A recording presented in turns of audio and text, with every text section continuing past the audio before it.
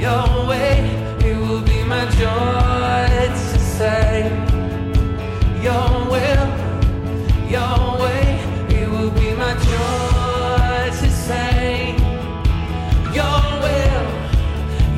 way, always. Yeah. Come on. It will be my joy to say. Your way, it will be my joy to say. Your way, it will be my joy to say. Your way, always.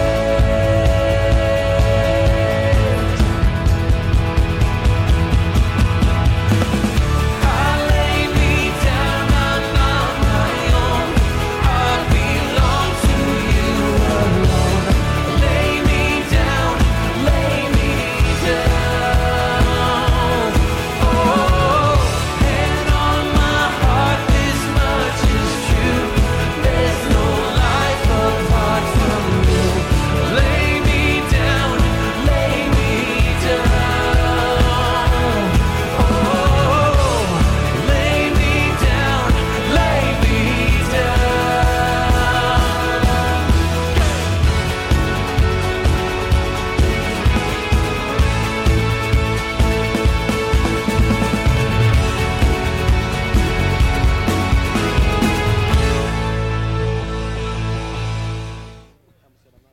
Good morning, everyone. Good to see you all again. I was gone last week. I missed it. So, all right. So, how you guys doing today? It's ready for spring to get here. I think it's about here. I think tired of this wintry stuff. So, anyways, I was thinking today. Like we come into church with an expectation of what church should be. It's not really important what church is. It's what you bring for God's expectation of you. So we come in, and I think the attitude has to be reversed of like say, God, I'm here.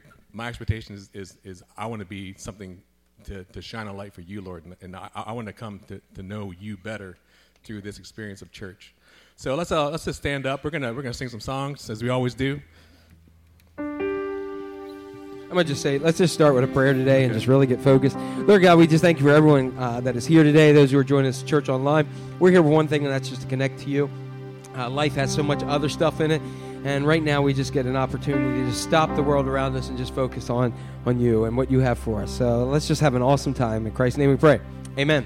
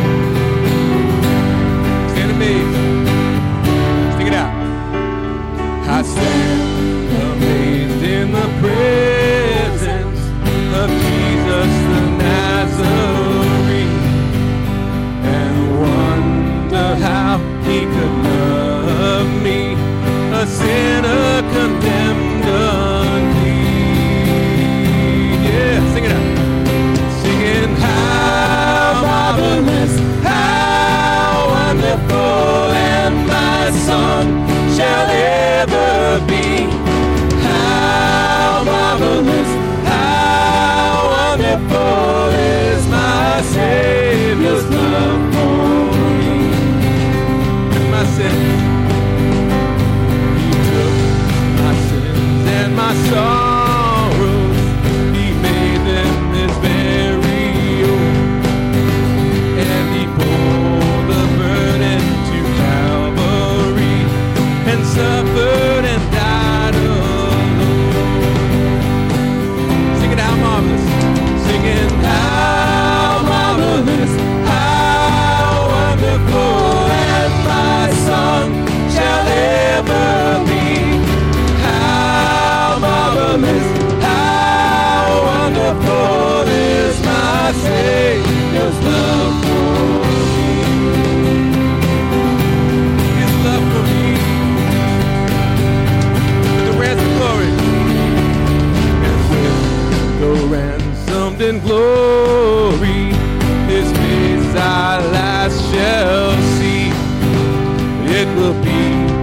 joy through the ages, to sing of his love for me. Yeah, singing how marvelous, how wonderful, and my song shall ever be. Singing out how marvelous, how wonderful is my Savior's love for me.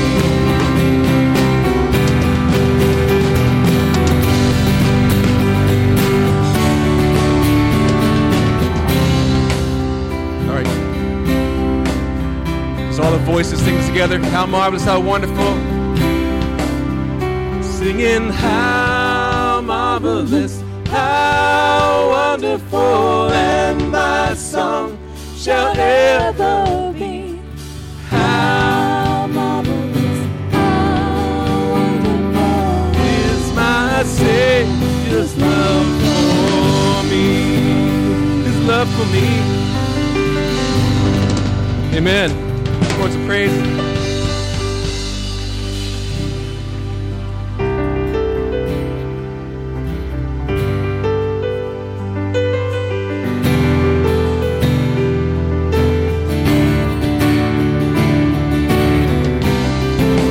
Everyone needs compassion, love that's never failing. Let mercy fall on me. Everyone needs forgiveness, the kindness of a Savior, the hope of nations.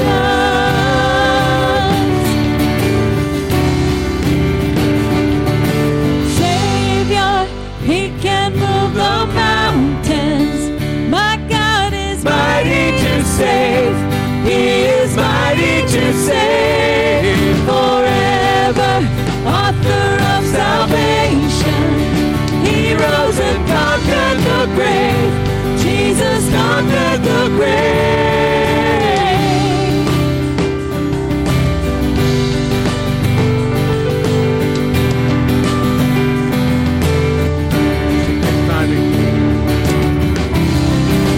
Take me and find me, all my fears and failures. Fill my life again. My life to follow everything I believe in. Now I surrender.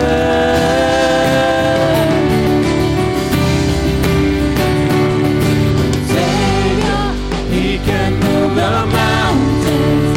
My God is mighty to save. He is mighty to save forever. Author of salvation, He rose and conquered the grave. Jesus conquered the grave.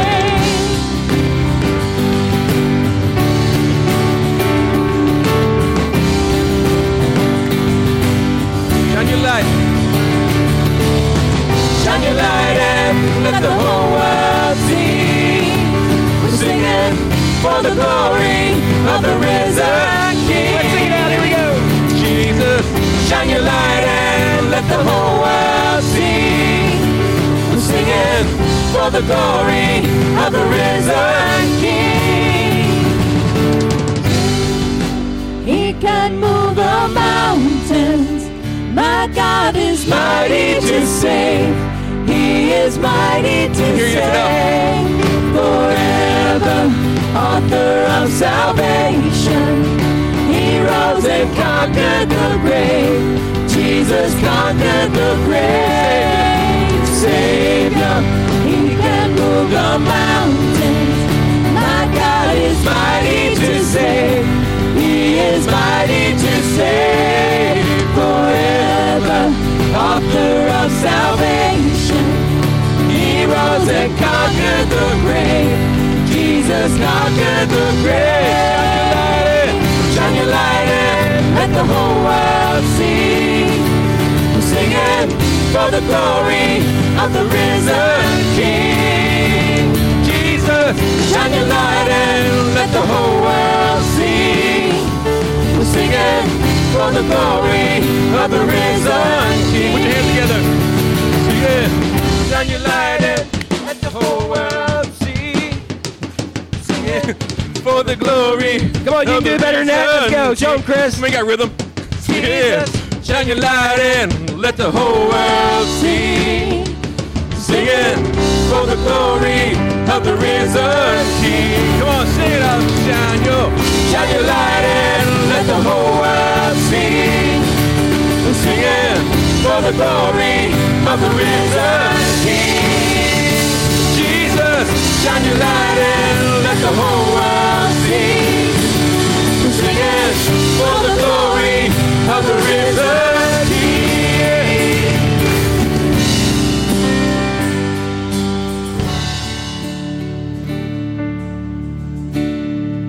All right. Let's give the Lord a praise offering. Here we go. Lord God, we just thank you that we're together once again just to worship you through a week that's been up and down. We started off with great weather. We ended up with snow. We don't have a clue what season it is. And next week, God, we're going to lose an hour's sleep. So we need you, God, more than ever before. So let's just have an awesome time together here today and just connecting what you have for us. In Christ's name we pray. Amen. All right, at this time, our children go to our Shoreline Sunday School Ministry. Everybody else, say hi to somebody around you. Greet somebody.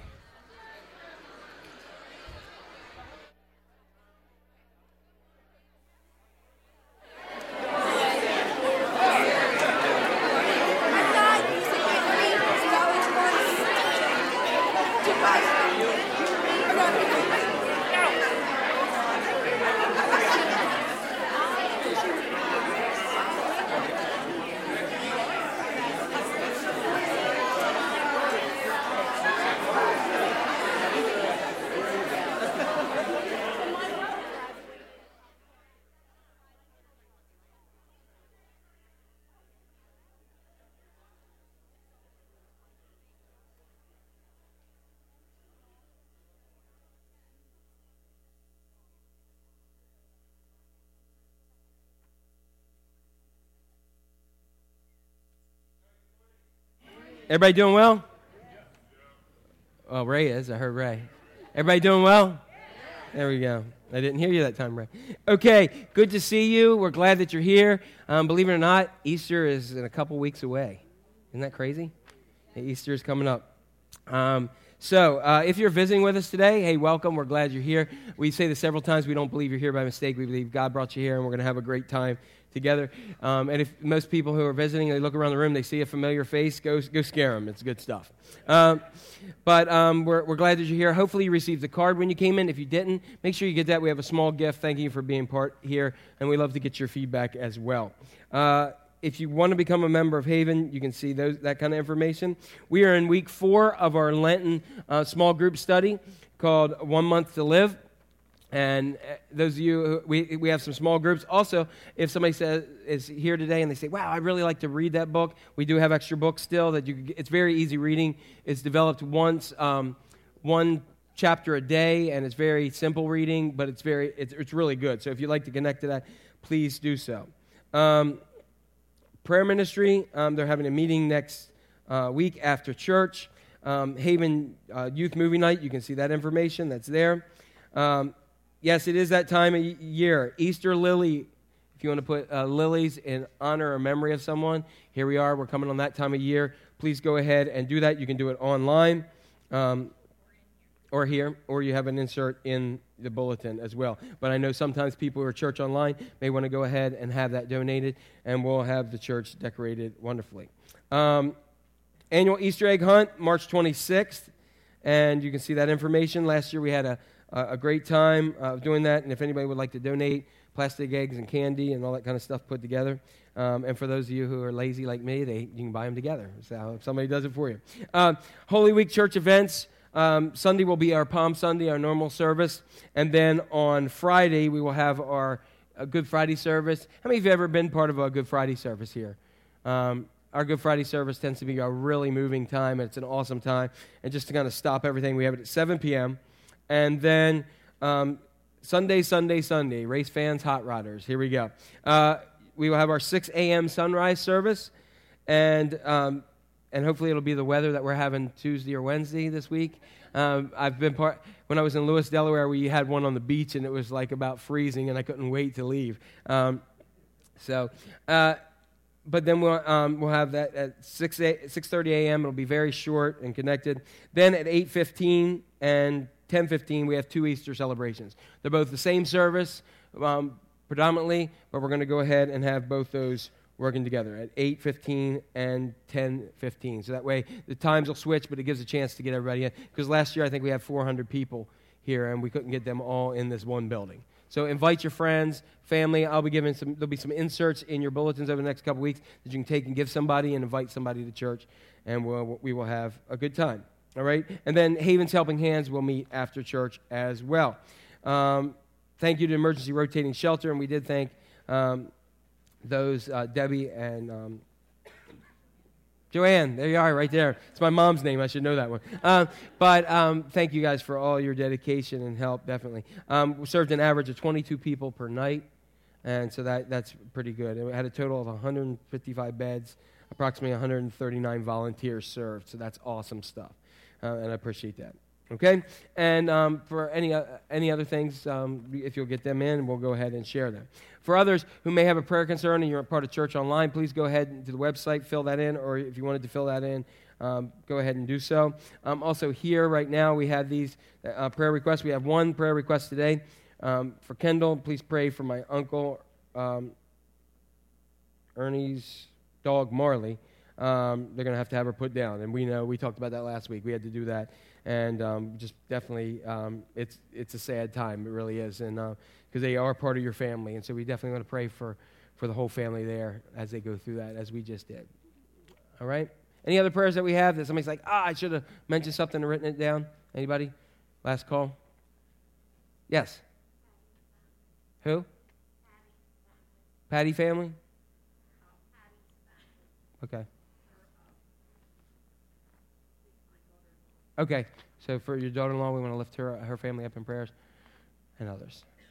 All right, well, let's go to the Lord in prayer, if you will. Bow your heads.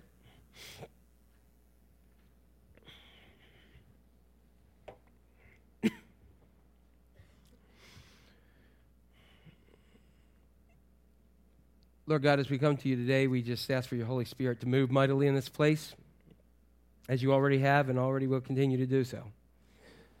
So, God, as we continue further with our service, I ask that you lift up all the needs, particularly for those that have lifted up prayer requests today, and for any others who just may have unspoken prayers.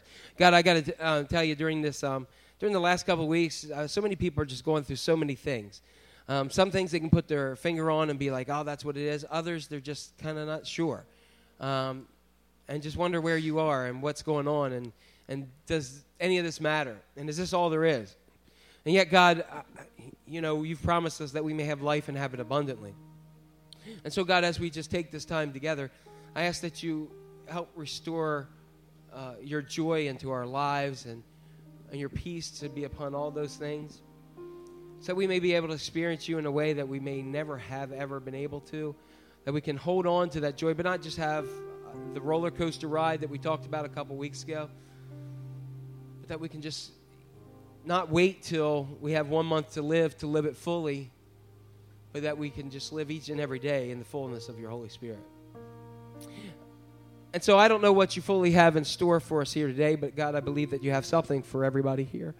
You love your children, and you speak to all your children differently. So I just pray that the remainder of the service, whether it's the worship, whether it's the singing, whether it's in Sunday school, regardless of what it may be, God, we just need you, and we need you to just touch our hearts, to just heal our minds and heal our hurts. And let's just sometimes just be able to say, I can't do this on my own, and I need you. We need you, God. Yet even in the midst of that, we live in a place and a country that yes, has its issues, and yes, we're all kind of confused about what's going to happen in the election and all this other kind of stuff. But God, we know that you have blessed us so much.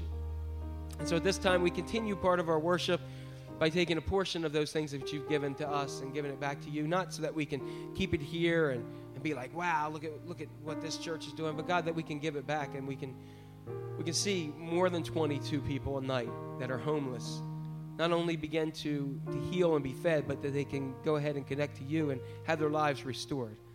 So God, whatever you would have happen with this church and its ministry, it's yours. And I ask that you give a special blessing upon both the tither and the giver, and upon whether it's here in church or whether it's part of our online church, whatever it may be, God, take that and multiply it to further your ministry, not ours, here and around the world. In Christ's name we pray. Amen.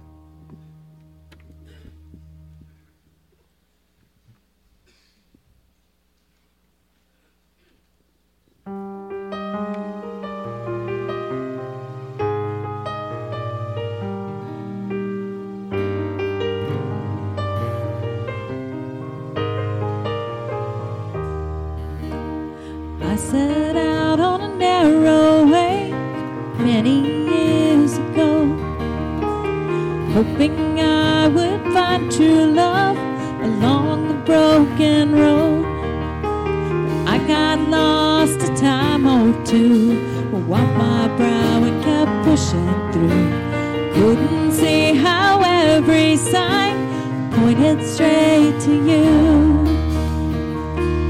Every long lost dream led me to where you are. Others who broke my heart, they were like northern stars, pointing me on my way into your loving arms. This much I know is true, that God bless the broken road that led me straight to you.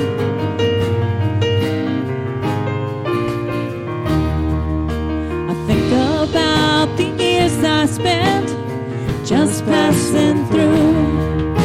I'd like to take the time I lost and give it back to you, but you just smile and take my hand. You've been there and you understand. It's all part of this grander plan that is coming true. Every long lost dream led me to where you are. Others who broke my heart, they were like northern stars, pointing me on my way into your loving arms. This much I know is true, that God bless the broken road that led me straight to you.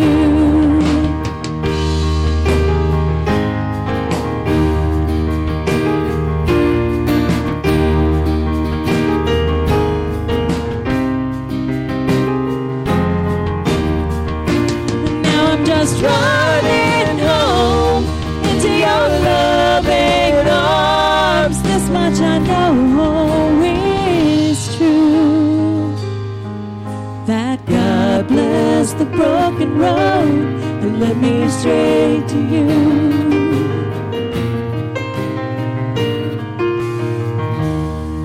Yes, God bless the broken road that led me straight to you.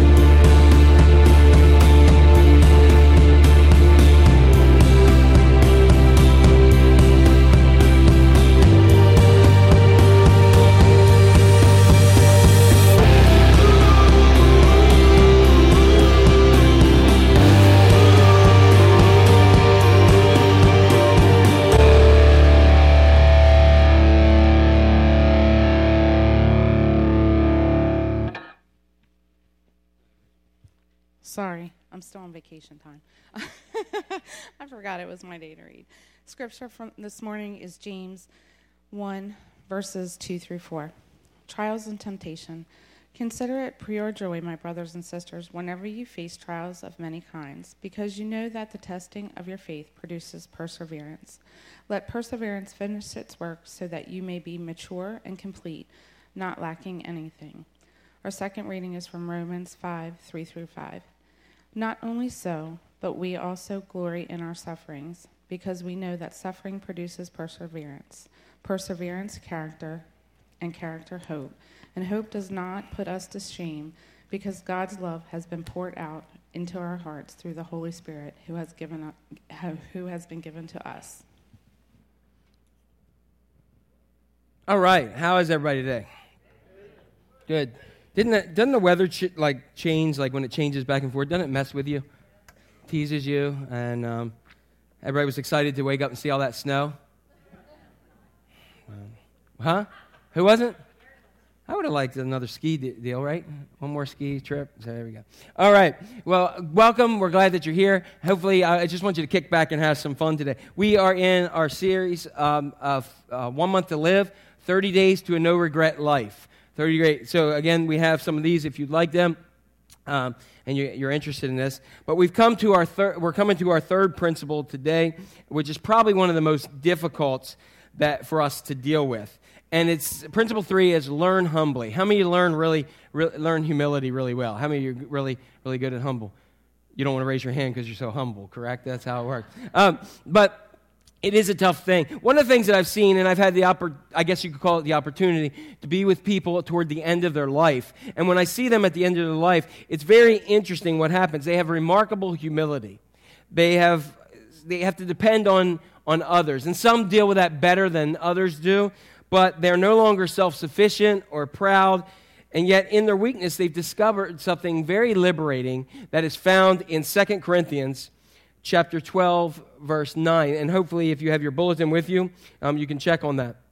Right in there, you can write in different things and fill in the blanks. And look at what it says. This is the Apostle Paul. The Apostle Paul was dealing with something really bad. He was dealing with a big issue. And that big issue, we don't know what it was. Many have thought that it was his eyesight. Who knows what it could have been? And I'm glad they don't tell us. Because by not telling us, we can all place in our issue, which is really cool. And he writes that he pleaded, he had this thorn in his flesh, is what he called it. And he said, I pleaded with God, please take it away. Anybody ever been in a situation where you're like, God, please take this away? Please, God, just please help. Or Lord, please help no matter what. God, if you're listening, go ahead and give me some help here. And in doing so, Paul's saying, I pleaded with him 3 times. I said, God, come on, please, please, please, please, please, please, please, please. And what he said this was the response he got. My grace is all you need. My power is made best in your weakness. And then Paul says, so now I am glad to boast about my weakness so that the power of Christ can work through me. Now, isn't that very interesting? For us, if we have a weakness, we often try to cover it up, don't we? We try to hide it. We try to keep it. If something's bothering us, we try to push it away because we don't want people, we talked about that last week, we don't want people to think, oh gosh, well, Jack's not who he says he is. He's not the idea of who I thought he was. And so we struggle with this kind of deal, but we like to put it here. Paul says, when I realized that God said, in my weakness, he's made strong, I decided, I'm going to tell everybody, hey, I'm weak. I'm weakest here so that God can be even more glorified. Now, let me ask you a question. How many of you ever feel powerless in life? If you don't raise your hand, it's because you have no power to lift your hand up in the air. But if you're powerless in life, it may be a habit that you're trying to break and you can't get over it. Maybe it's a problem in a relationship that you tried to overcome it and it's just gotten worse and you feel powerless to change it. It's a problem at work and it's just draining your energy and your creativity and you feel powerless to do anything about it and solve it. Maybe your schedule is so overloaded and you look at it and the advice from others and you know the advice is to give yourself some free time and you feel powerless on anything to remove. Does that anybody relate to that one? Maybe your emotional batteries are so drained that you feel powerless to just control anything. We all feel powerless at times. And so I have a couple props here today. And so how many of you have ever seen a motorcycle? You should all raise your hand because there's one up here right now. But how many have ever seen motocross on TV where they run around this dirt track? Or anybody been part of it? Okay, some people may have been part of it, but it's really interesting where you see these things. Some of these motorcycles, historically, I heard they had 250 cc engines, and I heard some of them now are 450. If you're like me, you just say, "Oh wow, that's more. I'll go with it." You have no clue what it means, but anyway, they have real power. So can you imagine having a 250 cc motorcycle that you have, and you just grab it and you begin to just walk around the track with it? You have the engine running, boom, boom, and you just, I'm going to go. Here we go. I'm going to run around the track. And you're just going all the way up. Here we come over the big hill, and you try that. No matter what you do, you keep running over the place. But guess what? It's under your own strength. Anybody ever tried to get a motorcycle unstuck? It's not fun. It's not fun. Even though that engine's moving, a lot of us live life this way, where we have the engine's revving, it's rolling, but we are trying to move it around the track under our own power. And it's not very smart, and actually, it's really stupid, but we do it all the time. Now, I want to tell you, you may not have known this, but I actually did motocross at one point, and I have a video here to show you about it. What?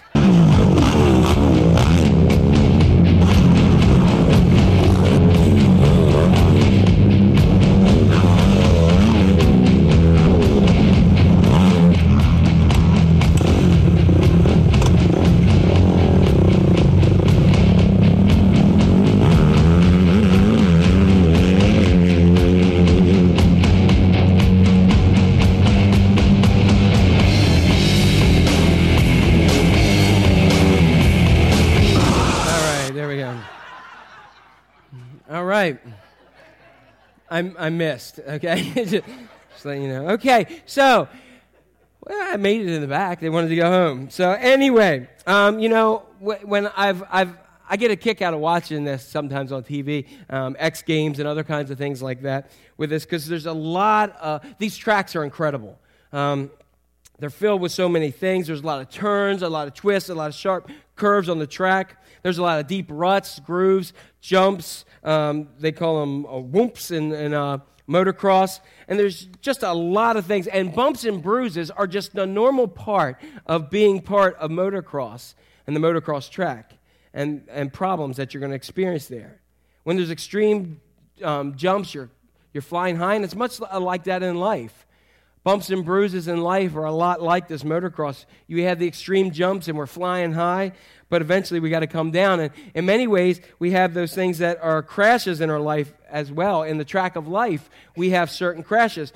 Now, I've met so many people in life that they may be trying a new venture or they have a dream and they'll be heading somewhere, and their whole process is they'll say, well, what happens if I fail? And to me, the response is, what do you mean if? You will. Most of the most successful millionaires in the world have always said they've always failed at something. It just took one success in order to make it happen. You're going to fail in life. It's going to be part of that. Look at the person next to you and say this with as much love as you can. Failure.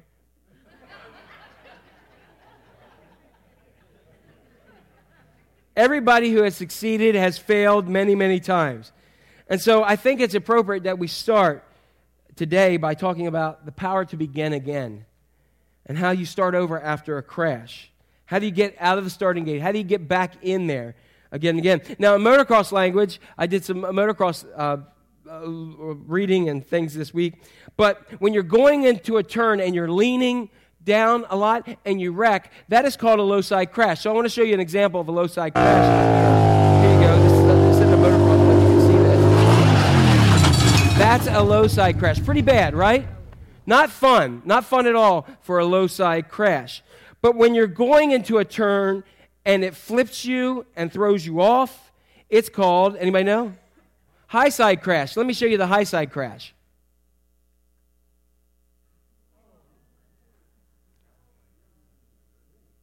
Yeah, not good. The G-force and everything from the high side crashes, you can watch this while I'm talking, it just throws you. I mean, how many, if you had a choice between low side and high side, you'd pick low side. Exactly. You can see, here's another one. Not good, right? Not good. That is called, I'm in trouble. And it's much more because you're headed in an area and it throws you, where the other one you're leaning in and it goes right with you. Today we're going to talk about a guy in the Bible who took a high side crash in his relationship with God. And yet God gave him the power to begin again. His name is Simon Peter. Anybody ever heard of him? Okay. And he teaches us so much about how we learn humbly that I think we all need to go. And we're going to talk about 3 important lessons, and hopefully if you have your bulletin, you can follow along with me today. So the first thing that I want to do by looking at Simon Peter is one of the things that I learn is that I learn from my losses. I learn from my mistakes and my losses. Everybody loses in life, and everybody fails somewhere in life. And we have to learn from those. As we said, we all fail and we all have losses, and when we do those, we can, like for instance, I got to tell you, if I'm flipping over the handles, it's going to be a long time, if ever, before I get back on the bike. You with me? But anybody who has done any kind of motocross or anything, if you ask them the question, if they've done it for years, have you ever had a high side crash? They're going to say, are you stupid? Of course I have. Everybody has learned how to experience crashes and to overcome them to get back on the bike and do that. As we look here today, everybody in life loses and everybody has some kind of failure. Simon Peter was one of Jesus' main team. He was going to be the foundation of the church. Matter of fact, Jesus even changed his name from Simon to Petra, which means rocky. Hey, yo. And so he's like, you're the one I'm going to build my church upon, Rocky. And he's like, yo, Adrian. Okay? So he did this. He was ready for it. And Jesus tells him, guess what, Peter, when I got to decide somebody, if I'm doing the draft of Christianity, I'm drafting you first. You're my first round pick because I am building the rest of this foundation on you. Those with Roman Catholic background look to him as the first pope. Okay? That's where they go back to. For us, we look at him as a foundation that God said, I need somebody strong. Jesus said, I need somebody who's really strong that I can build upon. And he chose Simon Peter. You're going to be that rock that I'm going to build my church on. And Peter is a lot like you and me. He became proud. And on the night in which Jesus grabbed his disciples together and he said, listen, I want to tell you something. Some bad stuff's going to happen to me, but I want to tell you what's going to happen to you. Every single one of you is going to deny knowing me. Well, here you have first round draft pick, Peter now, that says, oh, no, not me, not me. I'm the number 1 pick in this draft. Everybody else will fall off, but not me, because I'm Peter. I'm the rock. And Jesus was warning all of them that this is going to be the most difficult race of your life. The conditions are going to be worse than you've ever experienced. There's nothing like you're ever going to face before. Some of the jumps are going to be higher, and that means some of the crashes are going to be more extreme. And he warned them. But Peter said, not me, not me. But then what happened? Right out of the starting gate, a day later, Peter had a high side crash. Because as we look, if you look in Luke chapter 22, in Luke chapter 22, they had arrested Jesus, and Jesus was Peter was outside in the courtyard at a distance, and a servant girl came up to him, and she said, hey, you were with him. And Scripture says, Peter denied it. He said, woman, I don't know him. A little later, someone else saw him and said, you're one of them. And he said, man, I am not. About an hour later, another asserted, certainly this man was with him, for the way he's talking, he's a Galilean.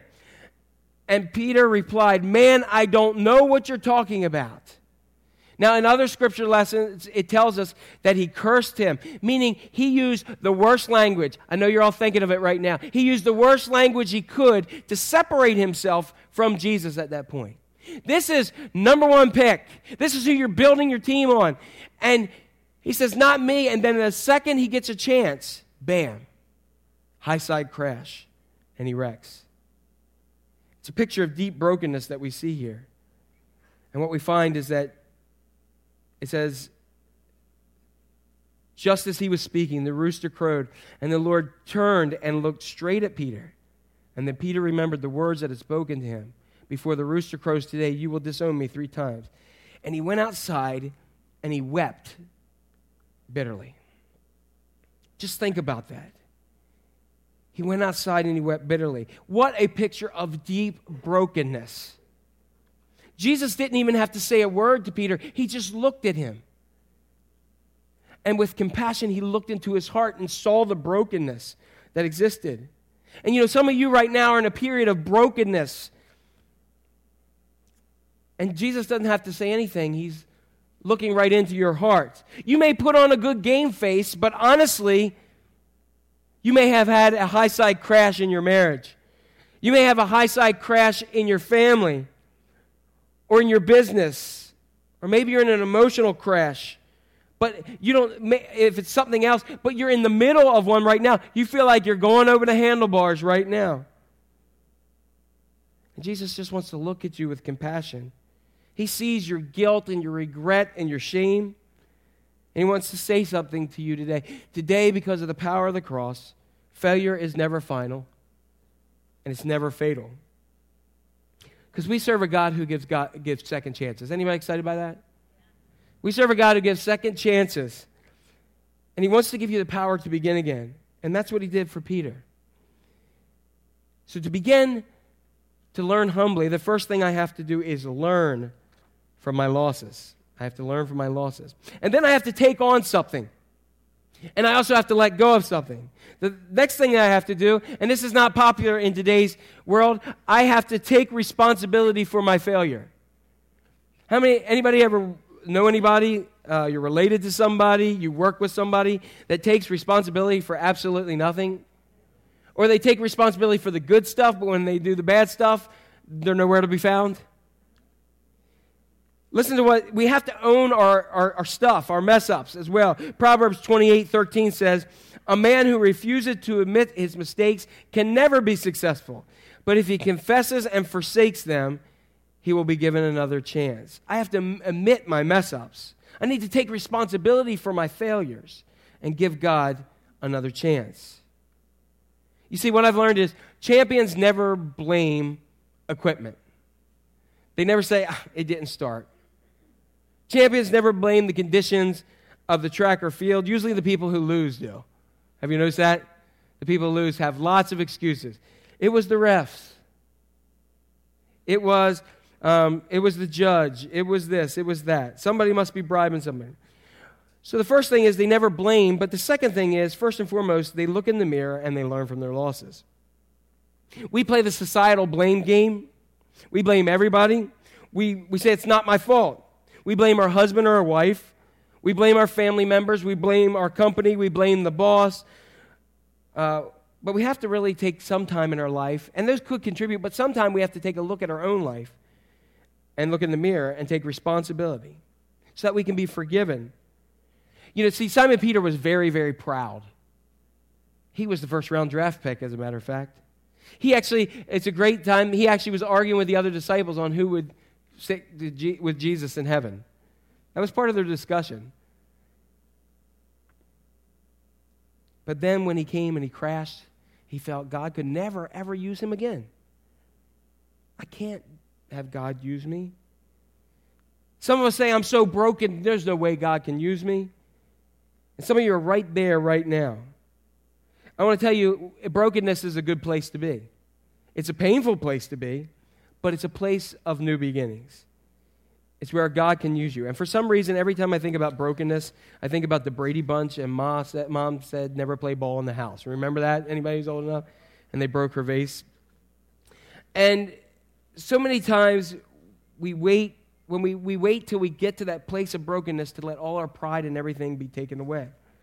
God can't use us when we're prideful. He uses us when we realize we can't do it. And so I have to go ahead and take responsibility of my failure. The next thing I have to do is I also have to let go of my guilt. How many of you know people who've held guilt for about 10 years? How many know about 20? How many know anybody a lot longer than that? There you go. If a rider falls off after a crash, the most important thing is to what? Get back up. Get back up. Some of you feel like you're falling, so today some of you, God wants to help get you back on track. The race isn't over for you. One of the coolest accounts that we have here is after the disciples ran to the tomb and they saw Jesus was not here. In Mark chapter 16, the angel responds this way, and I love this verse. It says, "But go and tell the disciples," and who else? Who?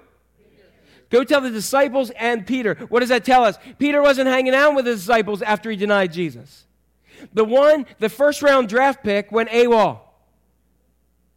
He lost his signing bonus. Okay? He left. He didn't show up to camp. And it wasn't because he was in a contract dispute. It was because he felt unworthy all of a sudden. And so the angel says, go tell the disciples and Peter that Jesus, he is going ahead of you into Galilee. You will see him just as he told. Again, the angel says, hey, go tell the disciples. Oh, and don't forget Simon Peter.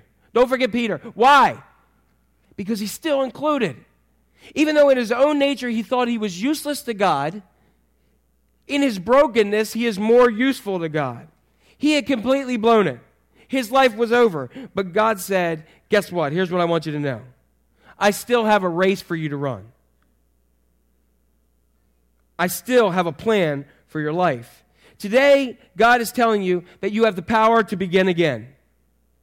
I have a great place for you. I have a great race for you. I want you to become a champion in life. I drafted you first because I needed you. But the first thing that you have to do, Peter and the rest of us, is to let go of your guilt.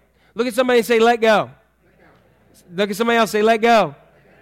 Let it go. Let it go. Oh, sorry. I will. That's my responsibility. You see, I think so many times when we're in our brokenness, we want God to sweep in and put all the pieces back together. But if we don't let go of our guilt, he can't put it back together because we're still holding on. If he starts putting me back, I say, wait a second, I'm too broken in that area. He's never going to be able to put me back together in the way he wants me to be. You see, God forgives me through the power of the cross. And I can let go of that guilt because that guilt blinds me to what God has for my life. And some of us exist that way, that we're blinded. Now, what's really cool in motocross is they have this helmet, but apart from the helmet, they have these goggles, or goggles like that. And by having goggles, what are the conditions of the track?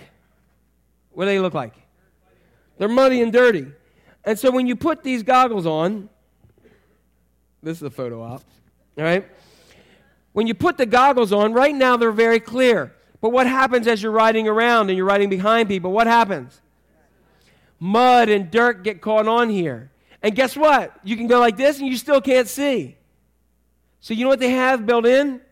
It's the same way with guilt. Guilt clouds us up. It makes us muddy. And we try to go by our own strength and pull it off. And guess what? It just gets smeared and we can't see anymore. And we're more and more blinded to what we should have and need done. But in motocross racing, they have something really cool. They have pieces of plastic that when it covers it up, they just rip it off and throw it away. And guess what happens after that? It's nice and clear. But guess what happens as you're riding some more? Mud back up. What do? Rip it off and tear it away. And that's what we need to start doing with guilt. Instead of holding it there and say, I can't see you, and trying to go through life like a bat out of hell, all like this and not seeing where we go, increasing the nature for a crash, we need to just rip off the guilt and go. Make sense? Why don't we? Why don't we? That's one of the big questions that we have in life. We have to do this with guilt and tear this off. Some of you are feeling guilty over something that happened 10, 15, 20, 30, 40, 50 years ago. Get over it. Rip it off and throw it away. If you come to the Lord and you ask for forgiveness for it, the Scripture tells us that He forgives you and He does something else which is really awesome. Forgets it. Now, do you know of any other entity in the world that doesn't let you stop remembering what you did yesterday or 20 years from now? If I told a class the other day of seniors in high school, I said, look around you. You guys are connected to each other for the rest of your life. Whatever stupid stuff you do here, no matter when they see you in life, you could become the President of the United States, and they're going to remind you of exactly what you did in high school, right? Aren't we excited about that deal in life? They're like, really? He's a minister? You remember what he did that time? Yeah. That's always an interesting situation. We are always connected to that. Here's the thing with the Holy Spirit. The Holy Spirit, you go to him and say, God, I'm broken. I need your forgiveness. He forgives us. And when we bring it back up to him again, because we like to do that, we give it to God. We've got the big yo-yo with God. Give it to you. Whoop, give me that back. And by doing so, it says it grieves God. Because we tell God, you're not strong enough to forgive me for what I've done. And so we don't allow God to do that. Peter had to learn to take responsibility. He owned his failure. He didn't blame anyone else. And he started letting go of his guilt by tearing it off and letting it go. You realize he could have done nothing else in life if every time he came to the point, and you know what? I bet you some of the other people reminded him of what he did. You're out here telling people that all you need is Jesus and the lame can walk and all that kind of stuff, and you're the one who's leading this group. Weren't you the one who was in the garden and in that courtyard with that fire that said, I don't know, I remember you said some bad words too. That's not becoming of a preacher, right? Everybody's waiting for me to say a bad word or something today. Give me time. Here we go. But he ripped it off and threw it away and continued on. I love this it's from The Room by Josh Harris. And he said, I dreamed I found myself in a room. There were no distinguishing features except for one wall covered with small index cards. Without being told, I knew exactly where I was. This lifeless room with these small files was a crude catalog system for my whole life. Here was written the actions of my every moment, big and small, in detail my memory couldn't match. The titles ranged from the mundane to the outright weird. Books I have read, lies I have told, comfort I have given, jokes I had laughed at, a lot of things I wasn't proud of, like things that I had done in anger, people I have judged, things I've muttered under my breath. And when I came to a file marked lustful thoughts, I felt a chill through my body. I drew out a card and I shuddered at its detailed content. I felt sick that such a moment had been recorded. One thought dominated my mind. No one must ever see these cards. No one must ever see this room. I have to destroy them. I became desperate, and I pulled out a card and I tried to destroy it, only to find it was strong as steel. And when I tried to tear it, defeated and utterly hopeless, I returned the file to its slot when tears came. I fell on my knees and I cried. I cried out of shame from the overwhelming shame of it all. But then as I pushed away the tears, I saw him. There was Jesus reading each card. I couldn't bear to see his response. And in the moments I couldn't bring myself to look at his face, I saw a deeper sorrow than my own. Starting at the end of the room, he took out a file, and one by one, he began to sign his name over mine on each card. The name of Jesus covered mine. It was written in his blood. I don't think I'll ever understand how he did it so quickly, but in the next instant, it seemed I heard him close, with the last file, and walked to my side. He placed his hand on my shoulder, and he said, "It is finished." I stood up, he led me out of the room, and there was no lock on its door. There were still blank cards to be written on. That's your life in Christ. All that stuff that you've ever done, he just writes over it. All that guilt that you feel, all that loss that you feel, through the power of the cross, he just writes across it in his blood. And gives you blank cards. The future can be whatever you want in Christ Jesus. There's still blank cards to be written on in your life. Your future is as bright as the promises of God. All because of the power of the cross. Jesus did it all. He took away all sins, all mistakes. And when I own up to my mistakes and sins, he just signs his name across it, and it's gone. So the first thing that we have to do is learn humbly and learn from our losses. Number 2, I have to surrender to God's strength. I can't change in my own strength. In Luke 9:23, it says, "Then he said to them all, if anyone would come after me, they must deny themselves and take up their cross." You know, what's interesting is self-help books tell you everything else, that you need to satisfy yourself. You need to look at yourself and find purpose from within. You need to meet your own needs. But for purpose, you have to connect to the God who created you. You know, when anything breaks in life, and if I have somebody who works on that or somebody who created that, that's who I want to go to. I don't want to look at myself. If it was left up to me to fix my car, I would have to buy a new car every week. You've got to look to God who created you. Jesus said, I must deny myself. Peter denied Christ and he crashed. But when he learned to deny himself, he rose to levels that he couldn't have on his own. So what does it mean to take up your cross daily and to deny yourself? The cross is simply something. Yeah, we have nice, pretty ones, but historically it means death. It's a place of death. It's a place where we lay down those things that we can't get out of the way and we let Christ take them up. It's a continual process each and every day because I got a lot of mess. Anybody with me in that boat? I got a lot of mess in my life that I need Jesus to deal with. It's saying, God, my plans aren't my plans, but they're yours from now on. I want to follow you. You created this mess. You figure out how to get it to the end of the track. And I'm going to sign on to it. It's about not having an ego and no selfishness. You see, Peter had lots of dreams. He was a fisherman, and he was probably one of the worst fishermen I've ever heard of. They never catch anything without Jesus. Read the scripture. But guess what? He planned on catching fish. Jesus said, no, you're going to be fishers of men and women. And he changed the world. A Galilean fisherman left it all and changed the world. All because of his relationship, following the path Christ had for him. So I need to learn from my losses, and I need to surrender to God's strength. Number 3, and then I can pursue God's path. It's all a trust issue. We never surrender to God and pursue his path unless we know and recognize and we trust him to know what's best for me.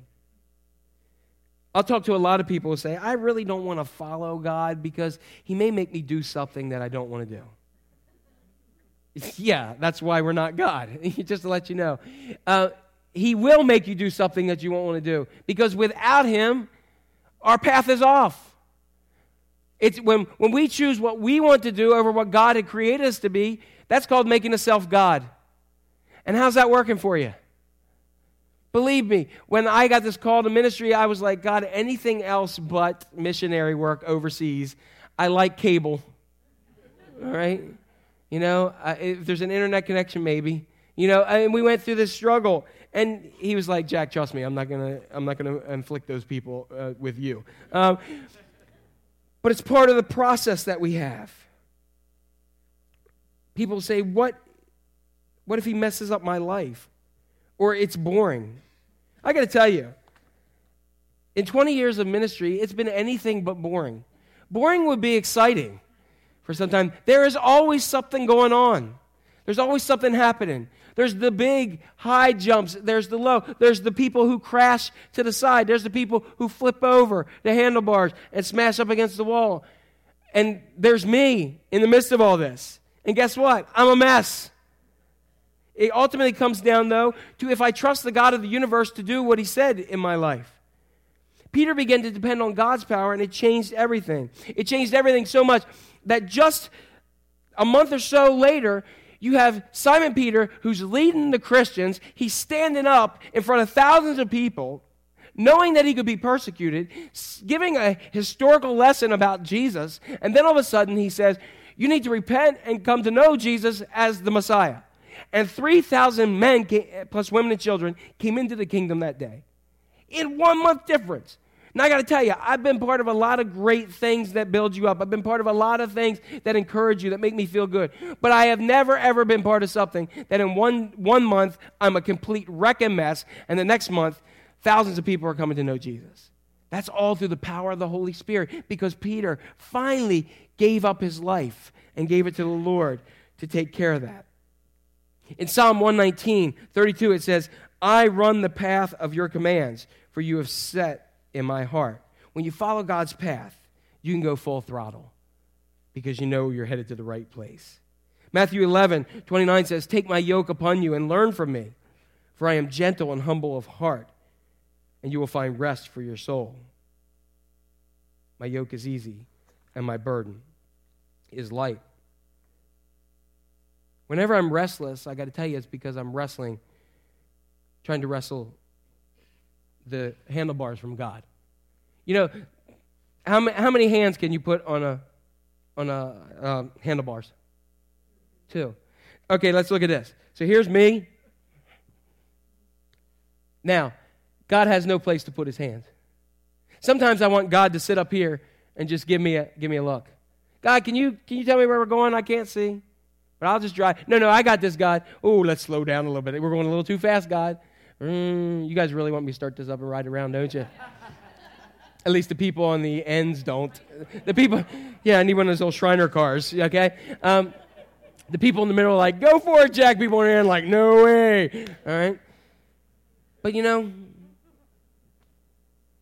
I used to ride a motorcycle with a friend of mine, and there's no way he would ever have let me drive. No way. But you know what? He knew where he was going. He knew what he was doing. And I got the joy of just sitting on the back, just holding on. I think sometimes in life, we want God to jump on the back and say, I got this. Get on, Jesus. Let's go. Come on. Woo! And we reckon, we say, where were you? Jesus is like, I'm not riding with you. Not where you're going. But when we go here and we say, think of all the pressure it takes off. I don't have to look about anything. I just get to enjoy it. Just get to look around and say, let's go. All because I let Jesus drive and let him take me through that. You see, I've looked in the scripture, and there's some things I've noticed about people in the Bible who learned to be humble. They had 3 things. They all had 3 things. You ready for this? Number 1, they had the call. They all got a call upon their lives. For me, I have a call, and guess what? They all have a great call. You all have a great call. The person you told was a failure, go ahead and tell them you got a great call. Make them feel a little bit better. You have a call of greatness on your life. The call of greatness that God has placed on me is to be a great husband, to be a great dad, to be a great pastor, to be a great professor, to be a great friend. That's the call God's placed on my life. I don't know the call to greatness on your life, but God's placed it on your life. And he wants you to be great in whatever you've done. And you know what it is in your heart. You're called to greatness. And I want to tell you this. Here's the cool thing. There are no great people in the world. There are only ordinary people who are committed to great causes. God called you to a great cause. The problem is we have the call, and that's good. I mean, you know how many people, I remember when I got the call to miss, woo, you got a call, you got the call, you got the call. But the thing they didn't tell me next, what was coming, is the wall. There's a call, but there's a wall. And everybody hits the wall. Some people are still hitting the wall. I hit the wall every day. I hit the wall every day in life. And I come to this place where I say, I want to be great for you, God. I want to be a great dad. And guess what? I just feel worn out and don't want to deal with their nonsense. Anybody there? Any dads? Some of this stuff, it's not nonsense to them, but to me, in the grand scheme of things, it really is. And I'm tired, and I'm worn out, and I don't want to hear it. And I'm busy. And I just feel selfish there. I want to be a great husband. But there's times right now that I just don't have the love I need to give to her. I want to be a great pastor. But sometimes I just don't have the energy to do it. You with me? More and more days of my life, I say, God, I can't. It's impossible. And God says, finally, you're right, you can't. Jack, you can't be a great dad. You know why? Because you're not great. Jack, you can't be a great pastor because you're not great. Jack, you can't be a great father because you're not. But what I've been waiting for is you to shut up and give me the handlebars and get in the back and let me get involved and give you my power and my strength. So I have the call, I have the wall, and you thought the wall was bad, but then guess what you have? The fall. The fall. The good news is about the fall, you have an option. You have an option how you fall. You either fall on your face or you fall down to your knees. The call of greatness is first and then we hit the wall, but we survive it through, that's when we get his power, and then we either fall on our face or we fall down in prayer. Psalm 20, verse 7 says this, some trust in chariots, some in horses, but we trust in the name of the Lord our God. They are brought to their what? And what? But we will. And you see, this is so different than what anything in life tells you. I just have to tell you that there are moments in my life that I just want to walk away to an island where nobody knows where I am. Anybody with me? We'll get a bus trip. We'll go. We'll say it's a mission trip. You know, that's how Christians go to fun places. I'm going on a mission trip in the Bahamas. Sure you are. Yeah, I've heard that one before. All right. I'm driving. Everybody on. Okay, here we go. Here's the thing. It's because those moments, I'm Simon Peter. I'm trying to do this as Rocky. Yo, you're the draft pick. Yo, yeah, I got this, God. And then when the heat gets tough, I fall apart. Because I'm going to tell you something really awesome you may have never heard in church. Guess what? I will fail you as a pastor. I will fail you as a friend. I will fail you in giving sermons. You'll say, what in the heck was that mess he spewed out today? You might be saying that right now. It's okay. I'll take you for a ride afterwards. There we go. But ultimately, Jesus will never fail you. Amen. Ever, ever. And when you have a call on your life, you're going to hit the wall. You may be smacking up against it right now. I want to tell some of the young people here, you're going to hit more walls than you know in your life. And guess what? It's those times where you're going to fall, and you're going to wonder what tomorrow brings. You're going to wonder about the call God placed on your life. You're going to wonder about where is God. But it's those moments that Jesus says, finally, just start praying to me. It doesn't have to be nice and organized and beautiful. Just say, God, this stinks, and I need you. And he says, woo, here we go. I got to tell you, I don't come quicker when my children say, hello, Father, you, Father of mine, when you're not busy, would you mind coming in here? You know when I come? When they go, Daddy, Daddy, Daddy, Daddy, Daddy, Daddy. What? And for some reason, we in the church have gotten to this point that we don't feel like we can scream out to God. But when we do, that's when our daddy answers us. So some of you who are wrecking, I'm telling you, if I'm going over to Handlebars, I'm screaming to everybody. My dad can't move too well. I scream his name. Hopefully he's in the way somewhere. Ah, Daddy! And I guarantee you, even if he couldn't move, he's going to answer me. God is always going to answer and always be there, because when we are in our weakness, we're made strong, because his grace, his undeserved love, his undeserved favor, his strength is sufficient for any ounce of trouble we have. And that's the awesome thing. So as you're going through this motocross of life, you're going to have some low side crashes. You're going to have some high side crashes. But as you're up in the air and you're heading down, be ready to fall like this and say, God, I need you. Amen? All right, let's stand up. Let's stand. Let's just go to the Lord in prayer. Lord God, we just come to you today, and I just thank you for who you are once again. And just that I am a mess, and this is a room of mess, and this is a world of mess. But God, when we humble ourselves, you're here. Scripture says, what does the Lord require of you? To walk justly and to love kindness and walk humbly with your God. Walking humbly with you. And God, I just pray right now that you'll empty me out of any kind of thing that is here and this that is a stumbling block to anybody here. And that all of us, that God, I know as I look around the room that many of us are either heading into the turn for a crash, or we're in the air of a crash, or we're sliding across the road. But whatever it is, God, we need you.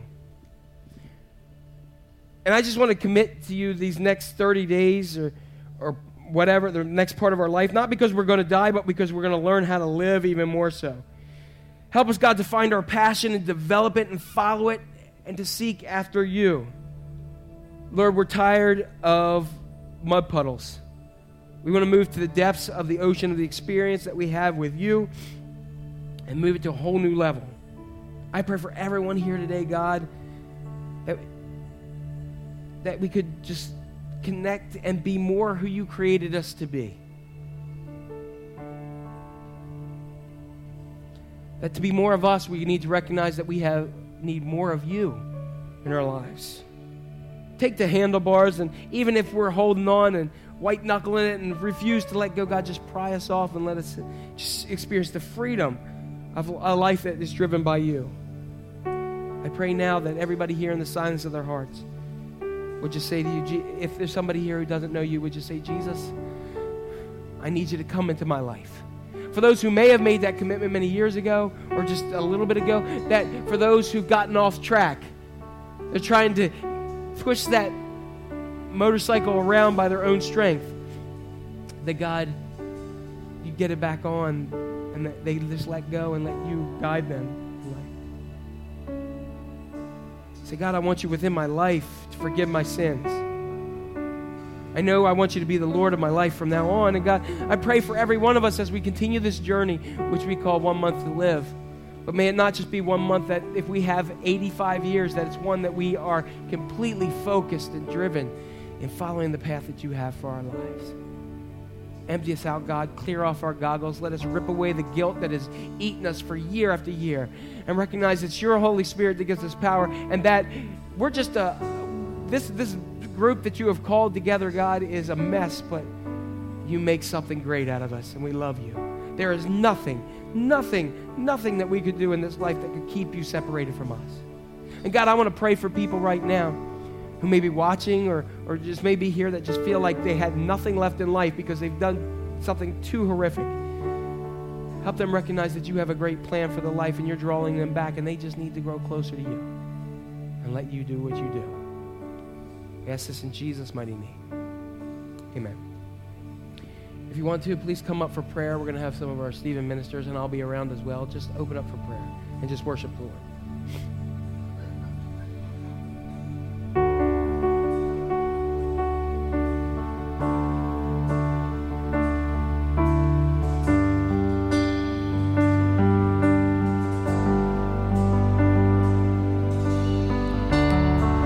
There is nothing worth more that will ever come close. Nothing can compare. You're our living hope. Your presence, Lord.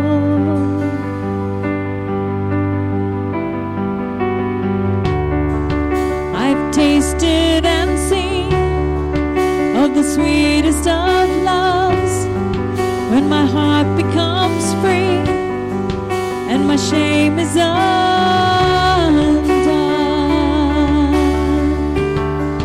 Your presence, Lord. Oh, Holy Spirit, you are welcome. Come flood this place and fill the atmosphere. Your glory, God, is what our hearts long for. To be overcome by your presence, Lord.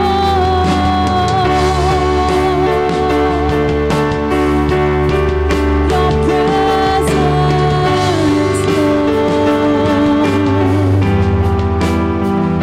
Sing with me. There is nothing worth more that will ever come close. Nothing can compare. You're our living hope. Your presence, Lord.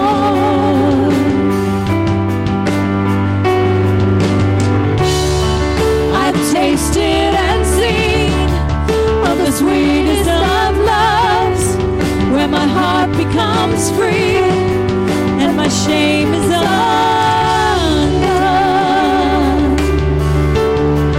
Your presence, Lord. Oh, Holy Spirit, you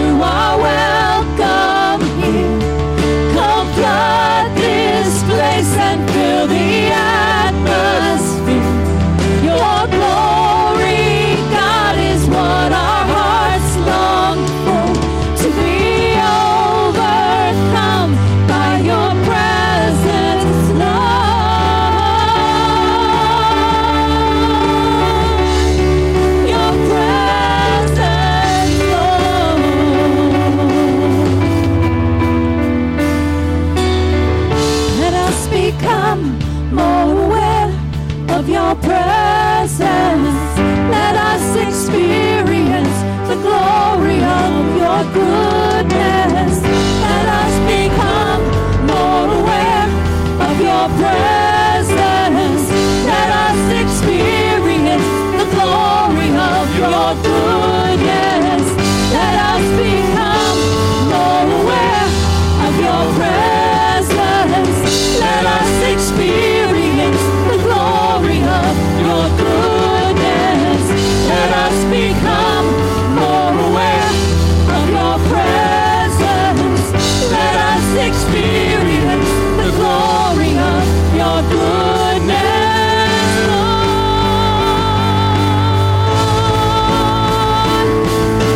Holy Spirit, you are welcome. Lift it up. Come flood this place and Feel the atmosphere. Your glory. your glory, God, is what our hearts long for. To be overcome by your presence, Lord. And Holy Spirit, you are welcome here. Come flood this place and fill the atmosphere. Your glory, God, is what our hearts long for. to be overcome by your presence, Lord. Holy Spirit, you are welcome. You are welcome.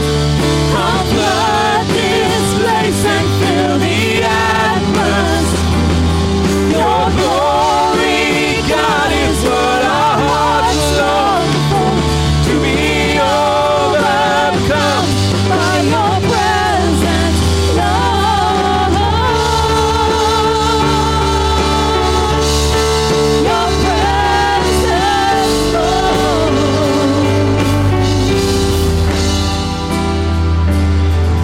Let us become more aware of your presence. Let us experience the glory of your goodness. Let us become more aware of your presence.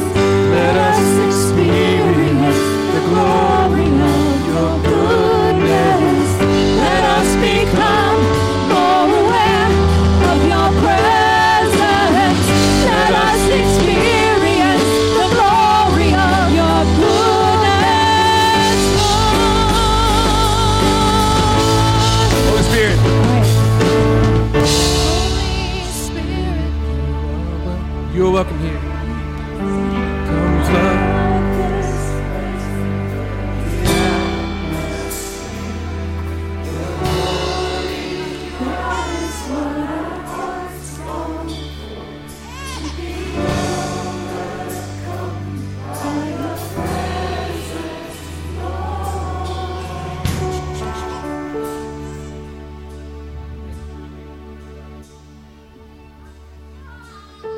That is truly one of the greatest worship songs in the last several years, isn't it? Just to me, the verse, the part that was sticking out was, "Let us be more aware of your presence." So as we head out on our little bikes through life, and we get on them and we're rolling down, just be aware of the presence of God in your life.